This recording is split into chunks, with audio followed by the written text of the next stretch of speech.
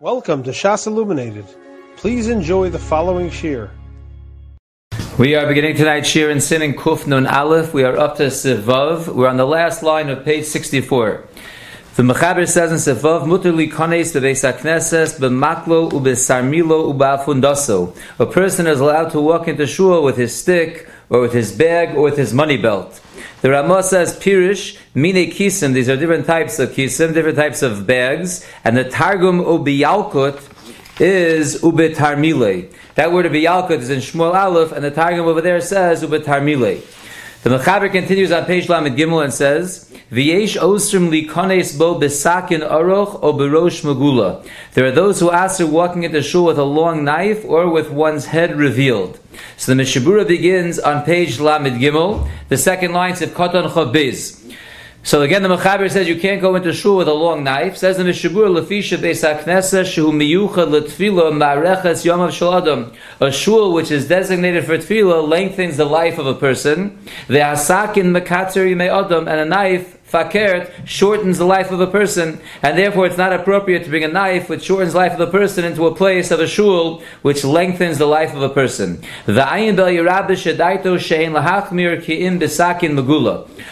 El Yerabba where his opinion is that one should not be machmir unless the knife is revealed. If the knife is covered, then it would not be a problem. So we have over here a very interesting note, and that is note number 45 just points out, we're talking about a knife over here, what about a gun? We know nowadays many people are bringing guns into shul, so the note 45 says, in terms of bringing a gun into shul, the Shal and Shuas or Letzion writes, Sha'asr la'achniso, it is asr to bring in a gun, Elim kain enev sharis lihishar es akli neshek bachutz below shmira. Unless you have nowhere safe to leave it outside, I would say nowadays that we're bringing it inside the shul for shmir within the shul, it's the same idea that also would be a heter. So be'etzem, obviously a gun is like a knife that it shortens the life of a person. It should not be brought into a shul, but we're doing it obviously for protection. That certainly would be grounds to be matir. Now if you look at the Bir Halacha over here, on the top line, Divra Maskil V'Sakin Aruch, he says, I am a Mishabura, U'mistabra she'en lahakmir bazeh elo ba'anoshin da'alma sha'asurum le'achal b'beis hamedrash. This issur of bringing a knife into shul makes sense about regular people that are not allowed and do not have the heter to eat in the Beis Medrash. V'hasakin she'nosei l'sham hu shelo l'tzar tashmish, and therefore the knife they bring in is not being brought in for any specific use. Aval Talmud Chacham shemuter le'echol v'lishtel sham, but a Talmud Chacham who we've learned the last couple of shiurim is allowed to eat and drink in the Beis Medrash. V'hasakin she'nosei sham hu l'tzar tashmisho. So if he's bringing in a knife to eat his meal, so he wants to bring a knife, it's for a use that he has. Mistabru de mutter kamo b'chol achila. Says the Chavetz Chaim, it makes sense to say that would be permissible, like any achila is mutter. Shelo hutzruch lechasoso rak be'eish shegomer leishtamesh bo u'maser levarach b'chaz hamazon. And normally we're going to see soon halachas in b'chaz hamazon that we cover the knives when it comes time to bench. So here also the person is a Talmud Chacham. He has a heter to eat inside the shul or inside the Beis Medrash. So then he's obviously allowed to have a knife there that he's using for his eating just before benching. Like always, he would cover his knife. Continues the Mishaburas of Koton Chav Gimel. Oberosh Magula. So the Mechaber put these two things together. There are those who ask her to go in with a knife that is long or with a head that is uncovered. So says the Mishabura, Ayin La'el B'Siman Tzadi Aleph Sev Gimel, B'Bir Alocha Divra Maskul V'yesh Omrim. So if you look at note 46, he reminds us what we learned over there. Sham Hiksha, there, the Bir Halacha asked me, Masha Kozava Shulchan Aruch La'el, based on that which the Shulchan Aruch said in Siman Bais, Sha'asr leilech arba amos v'gilu harosh b'chol makom. The Mechaber paskin that you're not allowed to walk with your head uncovered 4 amos anywhere. So why are we saying over here a special din? Don't go into a shul with your head uncovered. You're not allowed to go anywhere with your head uncovered. Afilu shelo b'beis Haknesses. V'kosav la'ayin be'ber heitev. And he writes over there to look in the ber heitev, who answers the following: Shemichutz lebeis Haknesses eino chiyuv gomer elamidas chasidus bilvad. Going into shul with your head uncovered is actually an isser. Walking outside 4 amos with your head uncovered, that's a midas chasidus. So therefore, it is not a stira.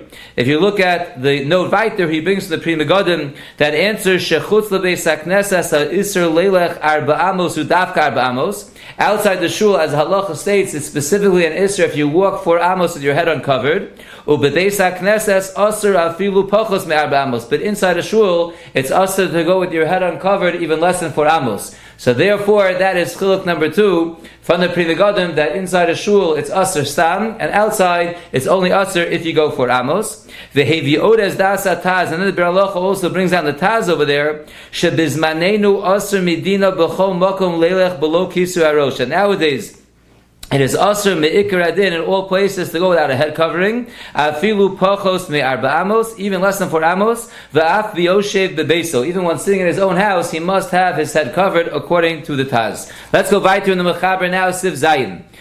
Yochol lo rukba, one is allowed to spit inside a Beis Haknesses, ubelvad sheyishafshefenu beraglav, as long as he puts his foot over it and rubs in the saliva into the ground. O shehesham gemi, or there's some kind of reed grass on the floor of the shul, shem yarok l'socha lo yehinire, that if you spit upon it, it won't be seen, it won't be recognizable. So you are allowed to spit in shul, but you have to make sure that the saliva is not going to be around, so either you step on it and you get rid of it, or you spit on something that is there that it will get absorbed right away, and it will not be nicker. Says the Mishabura, Sif Kadon Chavdalad, Lo Rukbo, you're allowed to spit inside a shul.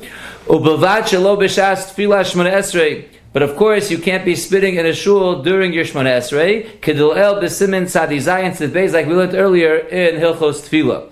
V'yazoyer shelo yoruk b'fnei chaveru she'im asba. You also have to be careful not to spit in front of one's friend, that he'll be disgusted by it. The Ha'ari hoya niza mirikika, and the Arizal was careful from spitting in the shul altogether. Sivkatan chavei, we said sheyeshashefenu beraglov. If you're going to spit in the shul, which is permissible, you have to make sure you step on it and you rub it into the ground. Ubishabis sha'osr l'shavshef yamid hamina olav achi yismaich.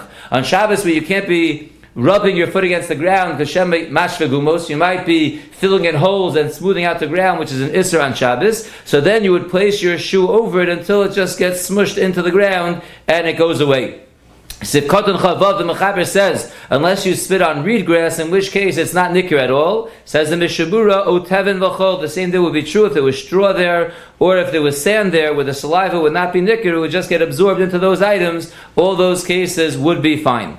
Says the Mechaber Vaytis Ches, Tit Sha'al Raglov. If someone has some kind of tar or some kind of dirt that's on his feet, roi lekancho kodem sheikones lespalel. It's fitting to wipe it off before you go into daven. The roi shelo yehei olav v'lo al bigodo shum lichluch. When a person goes into the shul, he shouldn't have on him or on his garments any kind of dirt. Continues the Mechaber Vaytis of Tes. No hagim bohem kavod lechabdon ulerabtzon. We are knowing in a Beis Haknesses honor to sweep and to spritz water to keep the dust down, as the Rambam explains. Pirish kibud nikui abayis. Kibud is sweeping, so we should be sweeping the shul. That's derech kavod. And ributz is zrikas hamayim al pnei karka. It's sprinkling water on the ground to keep the dust down. So those two things, kibud and Ributz, we are nohig in the shul as a derech kavod. V'nohagim lahadlik bahem neiros lechabdon. We are also nohig to light candles in the shul to give honor to the shul. Says the Mishabura Sivkot Chav Zayin lahadlik. V'nogu lahadlik kodem sheikones adam lehispal. The minhag is that we light candles even before people come into shul to daven. Mishum da'amrinam b'gemara, because the Gemara tells us mokum shemispalim bo ba'asar, a place where you're going to be davening with 10 people. Kodema shchina v'asya. The shchina comes in early and is there, and therefore we want to be makdim before the shechina comes in to welcome the shechina with the proper kavod. So we light candles even before the people come for davening. The second reason is shekein hayu osim b'mikdash. That's also how they did it in the Beis Hamikdash. They had the candles lit, even though it was lit the whole night that people weren't there, but they were lit even though there were not people there. That's a kavod for the Beis Haknesses or a kavod for the Beis Hamikdash. Continues the Mechaber Vayter in Sif Yud. Afilu la'achar shecharvu adayin hein b'kedushasan. Even after a shul is destroyed, it still retains its kedusha. Ukeshem shenuhagim b'hem kavod b'yeshuvan. And the same way we know a kavod in the shuls when they're still standing, kach nuhagim b'chorbanon. We're also know a kavod in them when they are destroyed. Chutz mikibud v'riputs, except for the things we just mentioned. When it's a destroyed shul, you wouldn't have to sweep the floor, you wouldn't have to be sprinkling water to keep the dust down, because after all, the shul is destroyed, but other acts of kibud you would be required to keep. V'im olu behem asavim, if the destroyed shul started growing grass, tolshem osam, as we'll see the Mishabur explains, you are allowed to pull out the grass, umanichim osam b'mekoman. But you must place the grass in its place, mishum agmas nefesh. Because of agmas nefesh, meaning we want people to see the grass growing, or the grass at least that was pulled out, but it's put down on the ground. That way it will cause them agmas nefesh. Kidei shiyiru ha'am v'soyer rucham v'yishtadul nosam. That way people will see it, they'll recognize, they'll say, "Oh, look what happened to our shul," and that will be a chizah for them to rebuild the shul. Says the Mishabura Sikatan Chavches La'achar Shecharvu. We said again in the Mechaber that a shul has kedusha even after it's destroyed. V'habote knesios ubote midrashos. So la'achar shechavu, the shuls and the batei midrashos, they retain their kedusha. Vatam, the reason is Diksiv, the pasuk says, "V'hashimosi es mikdashechem." Hashem says, "I will destroy your batei mikdashos." V'loksiv es mikdashechem ashimim. It doesn't say your mikdash I will destroy. It says I will destroy your mikdash. Lahoros lanu dikedoshim heim af keshein shomamin. The fact that it says I will destroy your mikdash is mashma. Even after it's destroyed, it has a shein mikdash on it. That teaches us that the kedusha remains even after the Bais Haknesses is destroyed. Ve'ein chiluk bazeh beinim heim batei knesiyos shebe'eretz Yisrael ubein shebechutz la'aretz. This halacha does not make any difference between whether the shuls were in Eretz Yisrael or they were in chutz la'aretz. Im lo behisnu. Unless there was a T'nai, and that we'll discuss in Ritz Hashem in tomorrow's shir later on in Sif Yud Aleph. So he said if the grass grows on the shul that was destroyed, you can rip out the grass. Tol Shem Osam, Ratzalomer, it means to say not that you should do it, but Mutter Litlosh Osam. You are permitted to pull out the grass of the destroyed shul, as long as you leave them in the place where they grew, and you don't remove them from there. And why is that? So people should see it. It should cause them agmas nefesh. It should be a chizuk for them to rebuild the shul. Says the Mishabura Lefiza according to this. If they bedafka took down a shul in this place, and they rebuilt it somewhere else, so they built a new Bais Haknesses, and that's why they destroyed this to rebuild that. They don't plan on rebuilding the first shul, so there's no idea of putting the grass there for Agmas Nevesh as a chizuk to rebuild it. They don't plan on rebuilding it because they have a new shul. So then, Ein Shayat Din Zeh. Says the Chavetz Chaim, it's not Shayat this whole din. Elo, rather, what should they do? Yasu Goder Sevivo Shelo Yavo Lezalzel Sham. Rather, they should make a fence around that area so they shouldn't come to Mezalzel the Mokum where the Bais Haknesses was standing. V'imhu b'Mokum Sheyuchu Limkor, and if it's in a place where they're able to sell it, Kaniskar b'Simin Kuf Nun Gimel, like we'll see later in Siman Kuf Nun Gimel, so Yimkeruhu, they should in fact sell the destroyed shul. Now we're going to see one very important note, and that is in the back of the Sefer, note number 54, which is on page 15 on the bottom. So again, the idea we just discussed in the Mechaber is that if you have a shul that is destroyed, it starts growing grass, either don't pull out the grass or you're allowed to pull out the grass, but make sure you leave it there to cause agmas nefesh. People are mechuzik then to rebuild it. Says note 54 of the Afim Einam Yecholim Livnoso, even if for some reason they're not able to rebuild it, the Rambam writes, Shebazeh sheyashiru es ha'asovim sham. From that they leave the grass there. Tichnon nafsham. Their spirit will be humbled. V'yashuvu el Hashem. They'll do tshuva. They'll go closer to Hashem. It's a humbling experience to see the destroyed shul and grass growing out of it.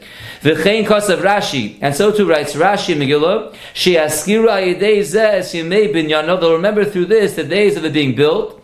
And how they used to gather there to daven, and they'll daven to Hashem that He should give them the opportunity to be able to rebuild it, even though now they can't for whatever reason. Hashem should give them the right to be able to rebuild it, and therefore leave the grass there even if you can't rebuild it. And then the note brings on a very interesting discussion, and that is in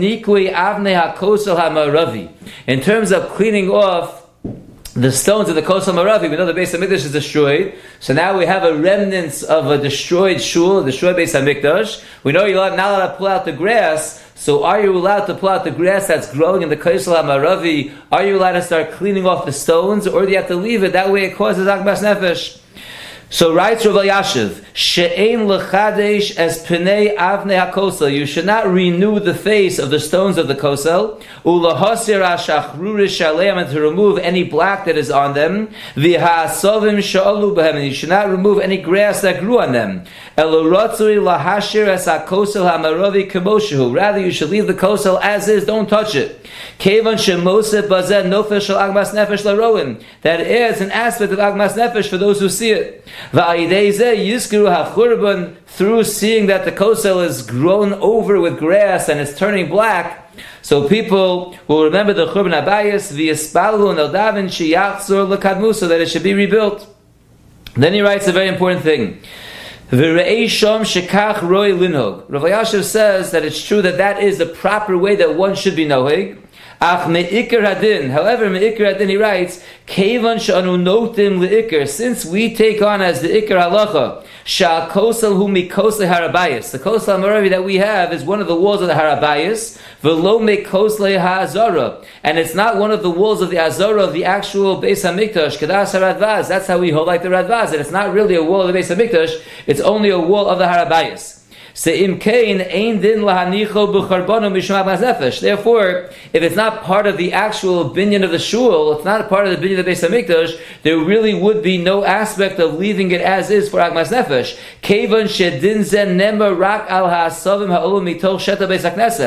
That din was only a din in grass that grew on the area of the actual Beis Haknesses. When you leave the grass there, they remember how they were gathered in that makom. It's not a din in the grass that's growing on the outer wall, outside the area of where they davened. And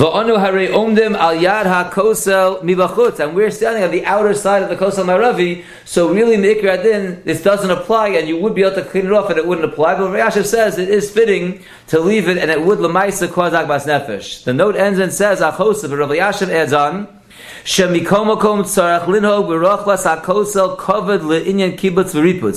the whole plaza in front of the kosel hamaravi, it should be treated with the proper covet. It should be swept. It should be sprinkled upon to keep the dirt down, like we mentioned before. Because